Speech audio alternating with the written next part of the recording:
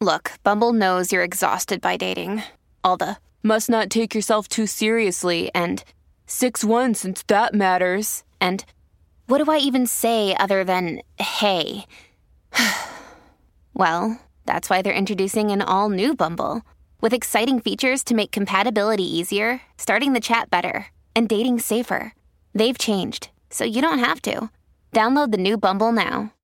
Hello, everybody. This is Marshall Poe. I'm the editor of the New Books Network. NBN listeners like to read books and buy them. So we thought we'd tell you that right now, our friends at Princeton University Press are having a remarkable site-wide sale. You can get 50% off books, including ebooks and audiobooks, with the code 50, F-I-F-T-Y, at checkout until May 31. You can save some real money on Princeton University Press books. I encourage you to go there and check it out. Welcome to the New Books Network. Hello and welcome back to the New Books in Indian Religions podcast, a podcast channel here on the New Books Network. I'm your host, Dr. Raj Balkaur, and more importantly, today I have the pleasure of speaking with Dr. David Brick, who is Assistant Professor of Sanskrit Literature at the University of Michigan. We'll be speaking about a brand new OUP publication called Widows Under Hindu Law. And this publication is actually part of the Roche Indology series. And so we could talk maybe a bit about that as well. David, welcome to the podcast. Hi, thanks, Raj. Thanks for having me. Yeah, my pleasure. My pleasure indeed. This is, of course, a fascinating, rich, potentially even hot topic. Tell us a bit about how you got interested in this line of research. Yeah, it's a good question. The origins go back to a paper I wrote in grad school that was nothing to do with my dissertation. But I was taking a class by Cynthia Talbot, and it was on historiography in India, mostly looking at the construction of Indian history in the colonial and later periods, that sort of thing. But for my final paper for the class, she suggested I write on Sati because there was this new book, Contentious Traditions, by Lata Mani on the topic. And it wasn't, I guess, not super new, but less than 10 years old at the time. And I said, okay, I'll do this. And so I read it.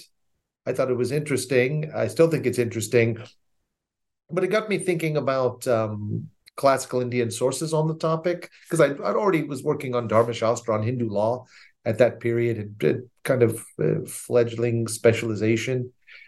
And I thought, what do they have to say about it? I didn't really know. And so I did some research and found a kind of very interesting debate on sati, or widow self-immolation, or whatever you want to call it, in Sanskrit literature. And that's what I wrote the paper on then. And eventually that became an article that I published in the Journal of the American Oriental Society not long after graduating. And then that was kind of the beginning. And I initially had not thought of writing a book on this topic. But it's sort of enough widow-related issues became important that it sort of started to feel like it could be a book. And so that's one way of answering that question. It's sort of, I got into it by chance this way. The other reason I find it interesting, I think it sustained my interest, nothing to do with necessarily its origins, is I think if you want to understand the treatment of women, gender ideology in kind of classical India, classical Hinduism, widows are a really good figure to study, uniquely good, because there's clearly within the tradition a great deal of comfort with married women. So this is the norm. You say, okay, a married woman's married, easy. We have kind of rules. We understand that. That's fine. And there's going to be little disagreements about things in the tradition, but it's pretty comfortable. And little girls who would also exist would be unmarried. They're also okay because, they're not yet marriageable age. And if you sort of at some point come to believe in child marriage, then marriage can be extended earlier into life. And then you have that. But with widows, you have a class of women who are of marriageable age, but they're not married. And they can't be avoided, because you have the alternative within Buddhism and Jainism, where you have women who renounce, become monks or nuns, whatever you want to call them. But Hinduism generally doesn't allow that. But with widows, you have a class of women who are sort of outside of the controlling bonds of marriage that can't be avoided. Many women outlive their husbands. And so how they deal with those, I think, is a really interesting test case on conflicts within the system, how they sort of deal with it. Does that make sense? Yeah, it's absolutely. What sources are you looking at? What's your data for the project? Yeah, for this project, it's all Dharma Shastra texts, basically. That's the core.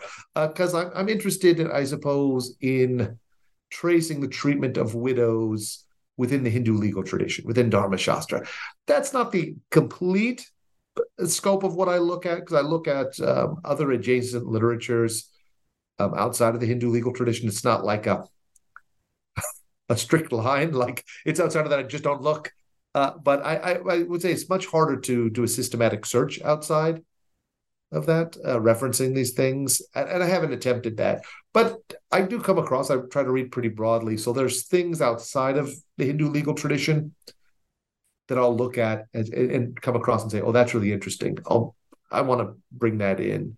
Some stuff earlier, the Vedic period, a lot of it just adjacent outside. So like in the book, at one point there's a Jain text that's really interesting, quite useful, because it appears that widows' inheritance rights increased at a certain point under Dharma Shastra rules. But the question is, does this reflect anything within society? Does it reflect any kind of big social changes? But it happens that there are Jain texts from about the 12th century, same period, that also talk about widows' inheritance rights increasing at exactly that same period. That's interesting to me. You say, wow, this looks like something going on in the real world outside of the text. Yeah, it's really interesting that that your work, this monograph, is really the first comprehensive look at what at everything that the Dharma Shastras have to say about widowhood. And now I'm just, before I dive into the heart of that project, what else, you sort of a little tantalizing comment, what else might you perhaps look at, or might one look at beyond the Dharma Shastra literature? You mentioned maybe Vedic texts. Would one at all look at epic traditions, Puranic traditions? Where else might one look? Oh, beyond that, I mean, there's almost any place. The issue then becomes identifying your relevant passages. It's not perhaps as easy to find. Also, Dharma Shastra has in my view, a decently clear-cut chronology of earlier to later, so you can trace developments in a way that's not, you don't have to dispute the kind of chronology of the text too much.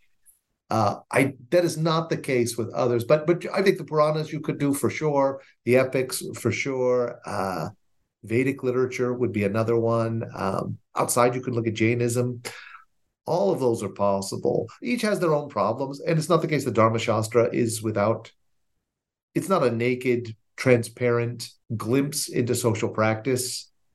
So it's not, but neither are the epics. I think each has their own unique problems. I mean, the case of the epics and things like that, you always have the fundamental problem that people do things in stories that they don't do in real life, and everybody knows that. That's the issue. But at the same time, you have things that they do in stories that they do in real life, and how to figure that out. And maybe you're not interested in real life, you're interested in narrative. That's okay too. In the case of Dharma Shastra, you have your problems because they're prescriptions about how people should behave, but were they followed? To what extent were they followed? And all those are really tough questions. Indeed, and I speak from personal interest that one is either courageous or foolish to study narrative. So I get it entirely. Tell us about the prospect of remarriage, widows remarrying. When, if at all, could widows remarry? Maybe talk a bit about your first chapter. Yeah, I mean, widow remarriage for the most part seems to have been somewhat allowed in the Vedic period, to the extent we have glimpses of it. I mean, the issue with the Vedic texts is they don't talk as matter-of-factly and in kind of quite a sustained manner about these issues, so it's harder to piece together. But it appears that there was some remarriage at that period. By the period of the Dharma Shastras, So the Dharma Sutra starting maybe 3rd century BCE is what we generally say. Most of our texts oppose widow remarriage, assume it's outlawed. That, of course, doesn't mean it didn't happen. I think there's evidence that it did happen. I mean, you get words like punarbu for a remarried woman, and they have laws for what do you do with the child of a remarried woman. So I have one wife who's never been married before. I have another wife who's been married before. Do the sons from the two different women have different inheritance rights? And they do, which tells you this happened. So there was remarriage. It was prohibited for the most part within Dharma Shastra literature from the get-go. The big exception are a few late texts, interestingly. Narada appears to have a somewhat permissive view of widow remarriage, and Parashara, famously Parashara, because Parashara has a verse on it, and this becomes, interestingly, in the colonial period. This is not in the book, exactly, but in the colonial period with Ishwar Chandra Vidyasagar, who's like the great Hindu reformer on these issues for widow remarriage, this verse of Parashara, it becomes sort of his central text in his argument for allowing widow remarriage from a kind of strictly Hindu theological point of view. He has other arguments in favor of it too. But for the most part, it's widow remarriage sort of is falling out of vogue, even by the beginning of the tradition. And it's always a minority voice that allows widow remarriage. And by the period of the commentaries, that's completely gone. Widows inherit. And then it reemerges in the colonial period. Are widows allowed to inherit? And if so, under what conditions? Yeah, right. And this varies. This is one of the big, I think, discoveries of the book, is that widow inheritance rights increase enormously over time. I mean, so that, again, we're talking largely about the Dharma Shastra tradition, but even if you go back to the Vedic period, there are something from the Taittiriya Samhita that would lead you to think women could not inherit property at that period. You can come to the early Dharma Shastra literature, it's more or less in keeping with that. Widows' rights of inheritance are pretty negligible. Now, I say that not to make things too complicated. There is a class of wealth called stridhana, women's wealth, which women inherited. And it was inherited kind of matrilineally from mother to daughter and so on, and different. But that was, in kind of the grand scheme of things, for a moderately well-to-do family, pretty insubstantial amount of wealth. So it would consist largely of movable property, jewelry, and stuff, whereas the big items of wealth would have been land by this period. And women did not inherit their husband's property early on, under any circumstance, pretty much. Then that changes with Narada. Not Narada, Yajnavalkya. We generally date him about the 5th century or so of the Common Era at this point. And suddenly, he wants to say Narada, Yajnavalkya changes it, and he says, if a man dies without sons, his first heir is his wife. So his widow inherits his property, providing there are no sons. Whereas before it would have gone anywhere patrilineally, but not to the women. And that changes with Yajnavalkya. He sort of inaugurates this move to make widows the primary heirs to a man if he dies without sons. There's a big intense period of debate about this. Some are in favor of it, some are opposed to it within the Hindu legal tradition. And then it's really about the 12th century, maybe tail end of the 11th century, that the kind of matter becomes settled, and it's in favor of widows' rights of inheritance. So widows are allowed to inherit their husband's property with some minor qualifications, if providing there's no sons involved. So in what it sounds like to be the majority of the situations, at least within the text, where the widow does not have a right to inherit. So individual householder passes away, and the property and resources go elsewhere to the sons, etc. So what happens with the widow in that circumstance? So paint a picture. What happens to her? It's supposed to be maintained in those periods. So if she has sons, her sons are supposed to take care of her, like their aging mother. And in an ideal world, she would be old by this point, by the time she's widowed, but maybe not. But the sons would take care of her. And if she didn't have sons, in the kind of pre-widow inheritance view, whoever inherited the husband's property, whatever man did, was supposed to maintain his wives, provide for their maintenance. And some texts even get kind of specific about this is all in the commentaries about what precisely constitutes maintenance. So they do. So it would normally be, say, if you didn't have a son in the old system, the early one, my brothers would inherit my property, not my sons. If I didn't have sons, not my wife, my brothers. I mean, they would take care of. And if I don't have brothers, maybe my brother's sons. So it would go basically the same way as Shraddha rights, if you think about it this way, with the patrilineal system strictly. And so property devolved exactly that way. Whereas that changes at a point, and then I guess the obligation to support widows once they're able to inherit disappears because they have property.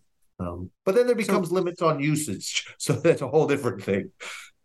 So you mentioned in passing that one of the discoveries of the book is the situations where widows could inherit, etc. Is that what you found most surprising? What most struck you about this process in your findings? Yeah, that was one, that that widows' inheritance rights increased, though this was noted in a fashion by Oltekar a long time ago. He has, what's the title of his book? Women in Ancient India, maybe, is what it's called. Anyways, it's something, but A.S. Oltekar noted this. His issue, so he kind of noted the outline. In his work on this, the problem from my perspective, though it's quite good, he was fundamentally right. His chronology of text was a little different. So he still placed the Vishnu Dharma Sutra way earlier, whereas now I think it's pretty convincingly been placed in the 7th century, and then everything fits because it does allow widows to inherit. So it's a post-Yajnavalkya text. So he had some issues there. He doesn't really talk about the commentaries that much. So I wouldn't say I was entirely surprised, having read Oltekar, that I found something similar. Probably the most unpleasant but somewhat surprising finding of the book was that sati, or sahagamana as they call it in Sanskrit, appears to have become popular in Brahmanical circles shortly following widows' increasing inheritance rights. So the first text to allow widows increased inheritance rights is Yajnavalkya Smriti, or Dharmashastra, doesn't matter terms. Right after that, we first get sati with Vishnu, who comes just afterwards. So sati is introduced right after widows, and then there's a debate.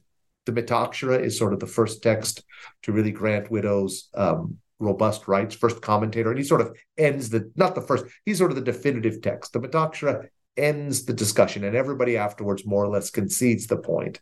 But the Mitakshara's views on sati are pretty ambivalent. It's kind of opposed. But afterwards, all opposition to sati sort of disappears.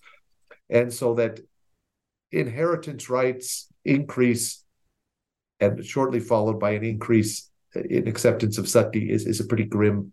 But I think that's when you kind of map out the textual chronology and see positions, I think it's fairly inescapable. And perhaps for our more general audience, what is this thing called sati? Oh yeah, sorry if people that don't know. No, I imagine most of the audience would be aware.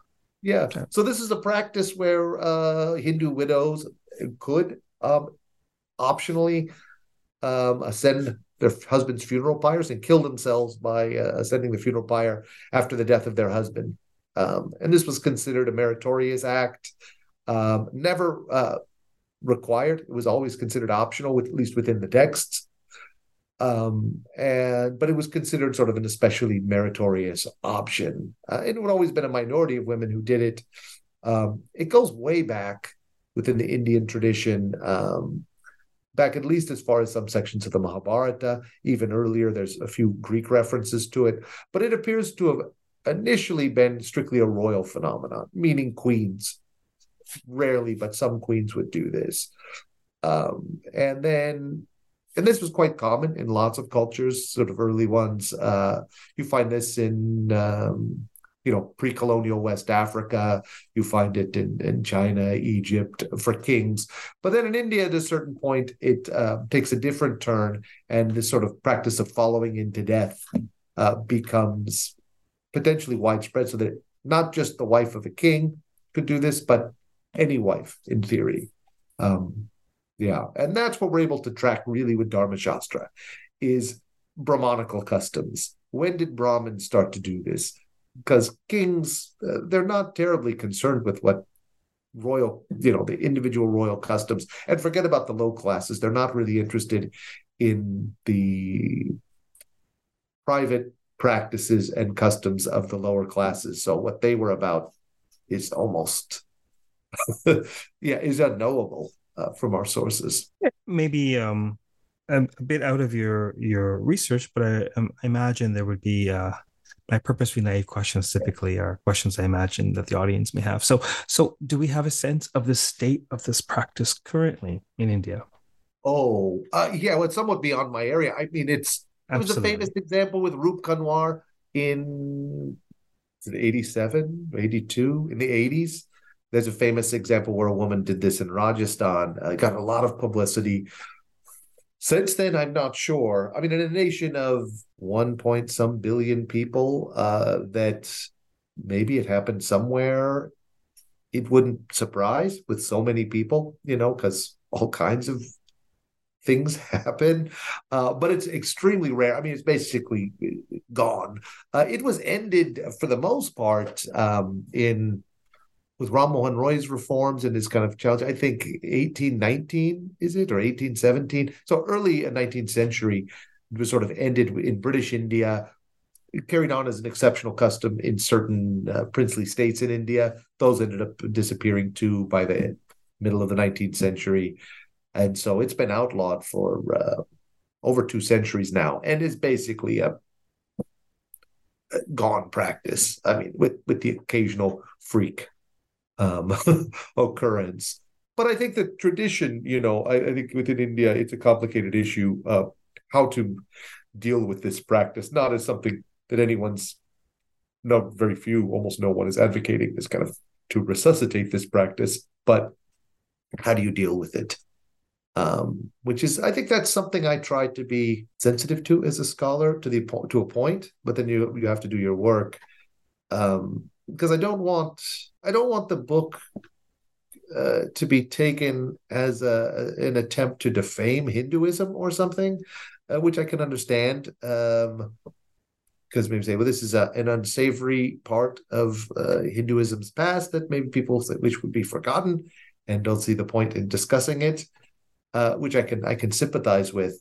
I don't fully agree with it, of course, but I can. So I don't want to get the impression that my attempt is to defame Hinduism in this regard. I think the treatment of widows is important from a historical point of view, for the reason that it's a good way to track changing gender ideologies, how they change, because married women, I think it's a much more stable concept, and you'll get less shifting. Whereas widows, I think, really cause problems. What do you do with them? Remarriage, is this an option? If it's not, what do we do? All these kinds of things. And this is why they were a big issue in the colonial period. It's not entirely a fabrication. So I'm sensitive to both. The attempt that I don't want to.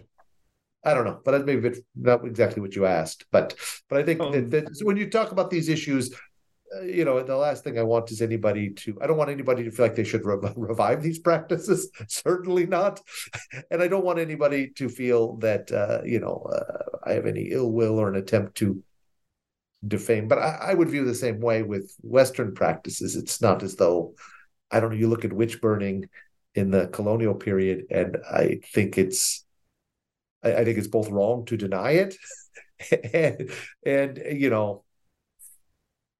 wrong to and problematic to celebrate it. Obviously. Yeah, to celebrate it, of course, it's problematic to celebrate it. So I think it's just you've got to come to grips with certain things in the past of any people that are maybe not. You don't want those around. You wish they hadn't happened, but you have to come to grips with them. And our job is to understand. You're presenting your findings in terms of the portrayal and prescriptions of widows in a particular class of text that is, particularly litigious, and so our job is to understand other that's cultures, right, understand other epochs. We are not, in my view, it's wise to understand them on their terms and not impose whether cultural or historical contemporary, which tradition under the sun is not replete with both savory and unsavory delights for Yeah, us to right. sample. Exactly. And so it's a Great. question of understanding. I think that's Understanding. first. To understand is the first goal. And to do that, you do have to try to understand the authors. For me, it's texts, the authors I read on their terms first. So tell Secondly, us. Sorry, go on, please. yeah, then secondly is other stuff. You know what I mean?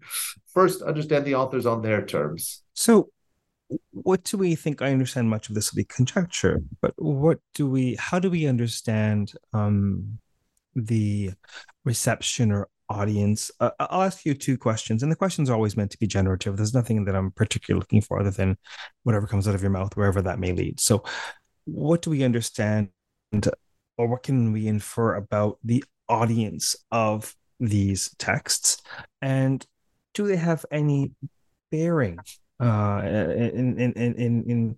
our present times in terms of legal or social systems? Yeah, yeah. So the audience for the texts, I mean, now it's a much diminished audience, but the audience when Dharma Shastra was sort of a living tradition, would have been kind of an elite group of Brahmin men, almost entirely, with some elite non-Brahmins, perhaps also engaging in this discourse.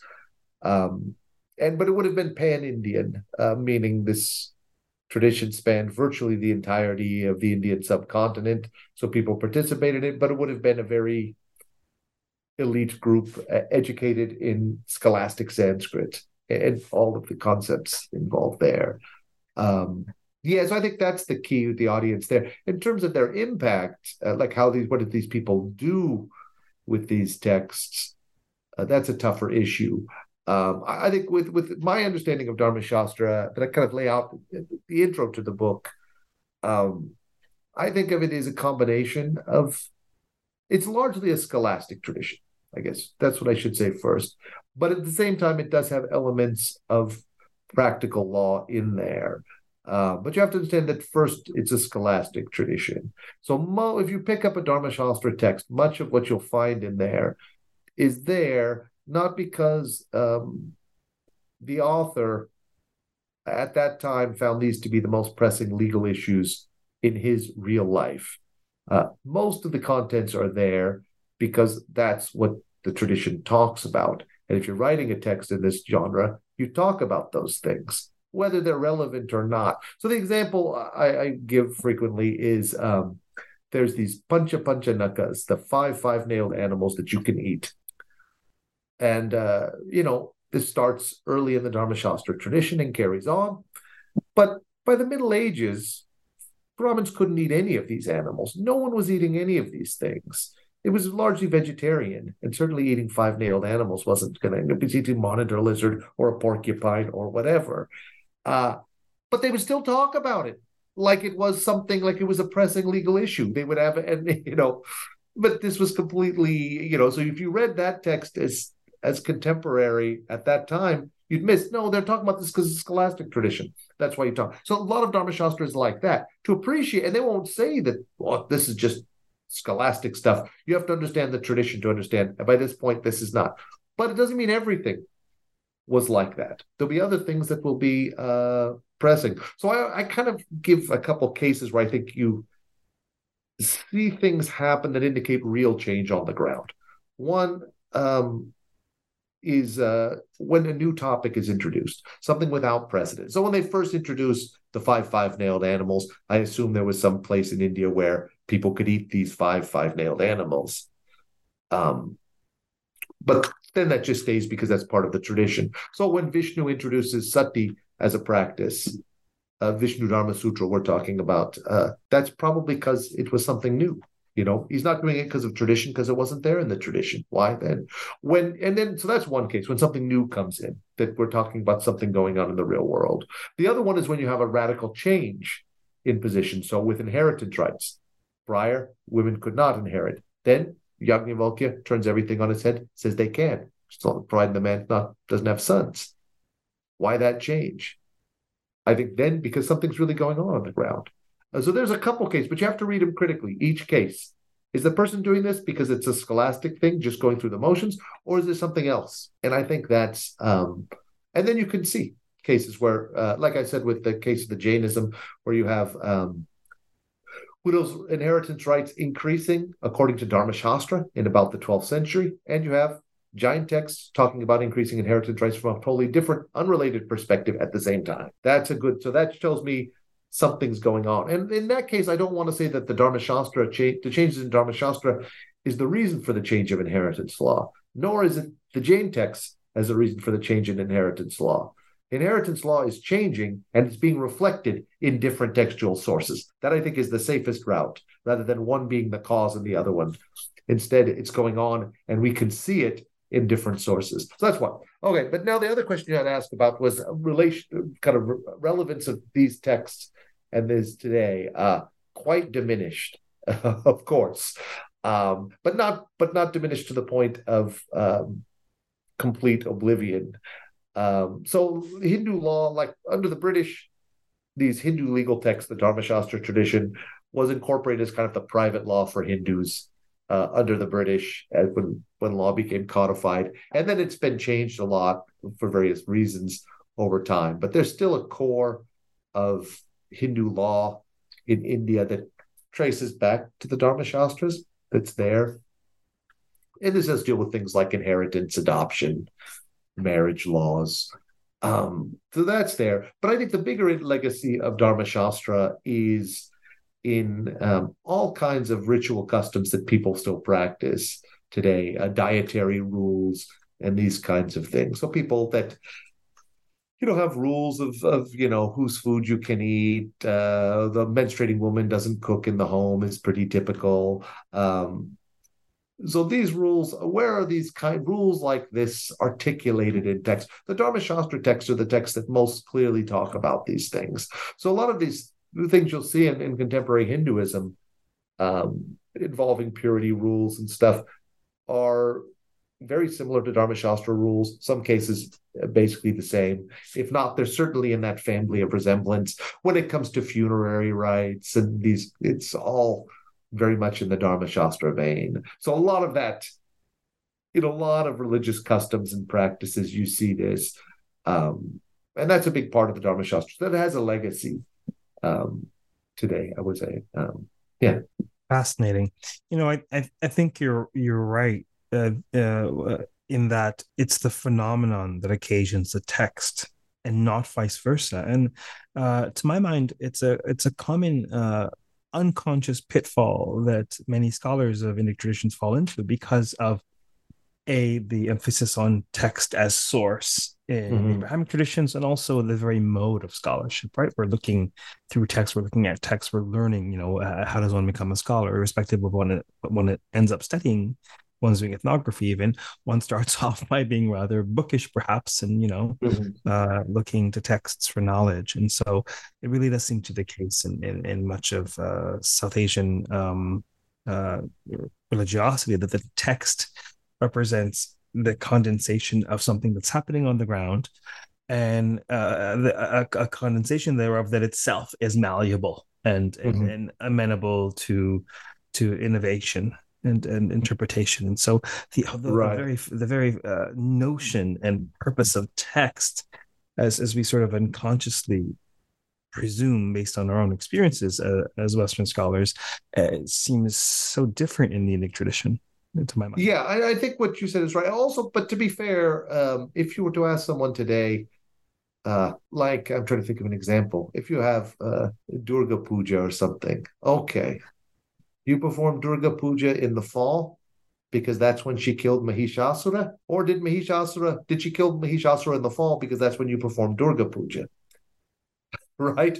The question is, and I would be inclined to view it the way you do, say, well, it was happening in the fall, therefore you date this, there's this thing going on the ground, and therefore our texts, our narratives explain a practice rather than the practice always deriving from the narrative, say within narrative literature.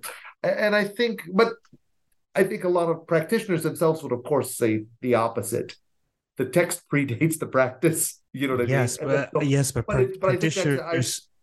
But I think that's a great example, insofar as it just so happens that my doctoral work was on the Devi Mahatmya, right?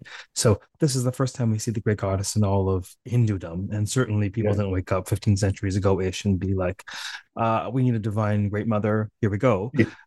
Clear. I mean, one has to surmise or deduce that her worship was so prevalent she needed a Sanskrit text. People were worshiping the great goddess. This is why in chapter 12 in the Palashruti it says, particularly the autumnal festival. So one would surmise the autumnal festival was happening for quite some time, which is why they had to give her a text.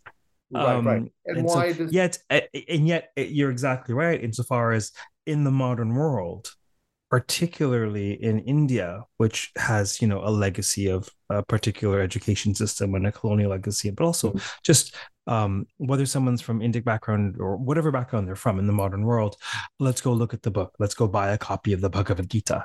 What does the text say? And unless you're studying in a living tradition, you don't understand that the vast majority of teachings to this day are preserved in oral memory on whether it's Yoga Sutras, whether it's tantric texts, certainly, whether it's the Bhagavad Gita, even the Devi Mahatmya, unless you've had the experience of having had, hundreds and hundreds and hundreds of hours of exposition that is meant to supplement or complement what you see in the written text. It is fascinating because you're absolutely right. I think the vast majority of Hindus would look to, where can I find a copy of the Bhagavata Purana or the Markandeya Purana? What does it say in the Puranas? What does it say, quote unquote, in the Puranas? But I think many fail to understand that is a relatively recent internalized bias. Yeah. And I think if you look at, it is, I think, I don't know how recently internalized that is, but you're right. It is a bias. And it's also common sense. You'd say, did someone come up with a text on making temples before temples existed? That seems unlikely. You know what I mean? It seems that people were building temples and then you come up with rules. It's not like someone imagined what temples would be like. But I guess the classic idea of Shastra presupposing a practice, which you see in certain branches, has that. But that's not, that seems, we don't have to believe that. That doesn't make any sense. But it's complicated because in the case of text. Absolutely. And narratives, you can't have a synergistic thing or whatever, where there's, the text reflects certain things because this is the practice, but then certain influential texts can steer practice in certain ways, which also happens. So you can get both texts being influenced by practice and practice influence. But I guess this kind of simple world, you can't have that, this kind of messy world of interaction. And especially if texts like the Puranas are written in a timeless idiom, and the Smritis are the same way. I mean, all the Dharma Shastras are. If it's all written in a timeless idiom, then you can't have a messy world of practice influencing text and text influencing practice. Though surely this was what happened, in the real world. I mean, when you write in a timeless idiom, it can't be, it can't be that, contemporary practices in 12th century Karnataka are influencing this or that, that all kind of indeed, and I think that's what happens in the real world, but it's not what you say. And I think in the case of the Puranas in particular, and by virtue of the very name of the genre, ancient, tales of old, that they purposefully elide historicity so as to present something as eternally true. Right. What do you hope folks would take away from widows under Hindu law? Oh, that's a good question. What are the things to take away? I suppose I view it partially as a source book. So if you have questions about any of these things, you're looking at, more famous discussions of sati in the contemporary context, or whatever issue, remarriage, that they can look to it and have a very detailed account that'll give them a lot of background on these. That's sort of a comprehensive take on any widow-related issue that they might find interesting. So that's partially. I think a big chunk is a source book. The other things, I suppose, would be the idea that you can use Hindu legal literature to trace changes in customs that you really can if you look at, if you read the text carefully and critically, slowly and painstakingly, you can actually trace. Now, I say Hindu customs, I really mean Brahmin customs, because those are the ones we can trace. And to what extent Brahmin customs resemble the customs of non-Brahmin Hindus is, well, that's a tough one to know. Not unrelated, not completely unrelated, but neither are they the same. So that's a tough issue. But that you can at least trace how Brahmanical customs evolved with a remarkable degree of specificity. If you read the text carefully, historically, we have this long. So that's another thing. The other thing is the general problematic nature of widows, that they were from a kind of classical Brahmanical perspective. If I put on my mind, and I'm going to be a nice Brahmanical jurist, widows were a tough class of people. You can't legislate them away, because there's no way to make it so that widows don't exist, because it's just going to happen that husbands die first, especially when the women are a lot younger and men tend to die younger, that you're going to have a lot of that. And you have a sort of a rule against women's independence. What do you do?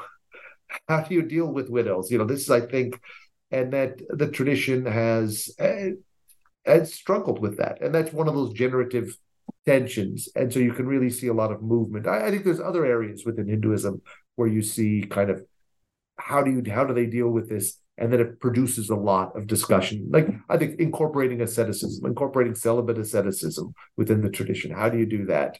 This is something that was not, is natural. Like Buddhism, it's at the core. In case of Hinduism, it's not. And so but at the same time, it's part of it. So how do you incorporate it?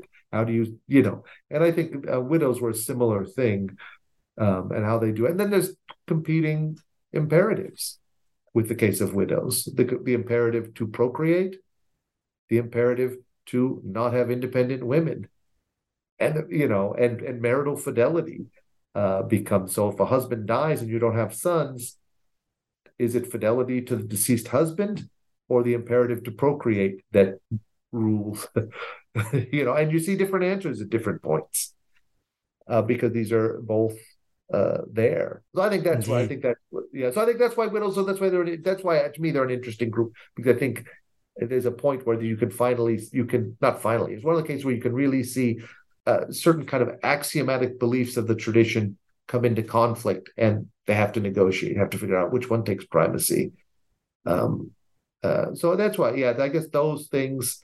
And then the usefulness of Dharma Shastra to kind of to provide a history of Brahmanical practice, which, it's a bit frustrating that we've stuck with only kind of elite practice, but you got to make peace with the sources you actually have, and, write the history we can write based upon the sources that actually exist, not the ones we wish existed. Absolutely. And it goes without saying, perhaps it's yet worth noting that the very discussion, the very stance we see in the text, this idea of, well, widows are a real problem. A problem for whom? A problem for this echo chamber of elite Brahmanical men who are, what are they? They're pillars of a patriarchal system, which control women, and in particular women's sexuality. And so, I mean, you certainly make this point. I'm certain you do in the book. I think in your introduction. But this what we learn is we have much to learn from the content, but also we have much to learn from the very echo chamber of who this is for, and whose voices are important, and who widows are a problem for. Right? Yeah. I think you're entirely right. I think we're talking about men. To me, the whole discussion of widows is definitely from a male's perspective. I mean, I don't know that widows were a problem for themselves or whatever, but I think we're talking about an orthodox male Brahmin perspective. And I think the fundamental problem with widows is one of social standing and reputation. That's how I perceive it anyways. And this is where it gets more interpretive. And I'm open to alternatives, certainly, on that.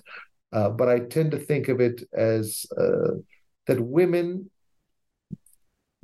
the behavior of women with which you're associated, and really the perceived perception of women with which you're associated, perception being as important as fact, is a big thing to which men, these kind of men, could not be indifferent. It had a lot to do with your social standing and respectability. You even see this most famously in the Ramayana, when Rama's not a Brahmin, but Rama rejects Sita the second time. Why? Not because of her infidelity. He has no doubts that she was perfectly faithful, but because the perception of her infidelity is simply damaging to reputation. And this is something a man of his standing cannot abide. Though he's, in love and a person of good conscience, there's something, he's kind of a luxury he could not afford. Now, he's a king, and in a special circumstance, you could say. But still, I think this was a broadly applicable idea that men could not afford to look like the women with whom they were associated were unchaste, because this was just very damaging to reputation. And then, of course, it's not just chaste or unchaste, but that you can get sort of an arms race, a competitive, whose women are the more chaste. Why is that important? Because it says which men are the more respectable and upstanding. And so you can get an arms race of competitive sort of prestige hunting. I'm not a big theory person at all, but the theorist that I liked on this, but the only one I really cite in the book, is Sherry Ortner has this bit on what she calls serious games, which is, that you have these kind of, changes in life and competing for position and stuff. There's rules in different societies will have different rules as to how you play the game, and that people play these, but they're serious games in the sense that they're really important outcomes. They're not a game in the sense of like football or cricket or whatever. The outcome is really, really serious, but that you play them through understanding the rules of society and trying to work in your favor. And I think much of that's what's going on, that there's an attempt with women, which is why you get, at some level, an increase in control. Because if we accept that this is the level of control is an index of respectability, well, then if you want to look better than your neighbors, and who doesn't, you have to sort of, and I think you get similar. I don't view this, to me, as a very foreign concept, like something at all unique to classical India or India in general. I think I see this kind of behavior all over in my own life. People that, I don't know, if you're really into organic food, then how do you get to be the most organic? How do you keep the most, they get as strict as only locally grown. And so there's a kind of competitive, to be the most upstanding by this metric, because that's the community you belong to, and that's what matters. If you belong to a community where other things matter, you compete in that way. Maybe I don't know. The primordial. And that's how I tend to view things. Indeed.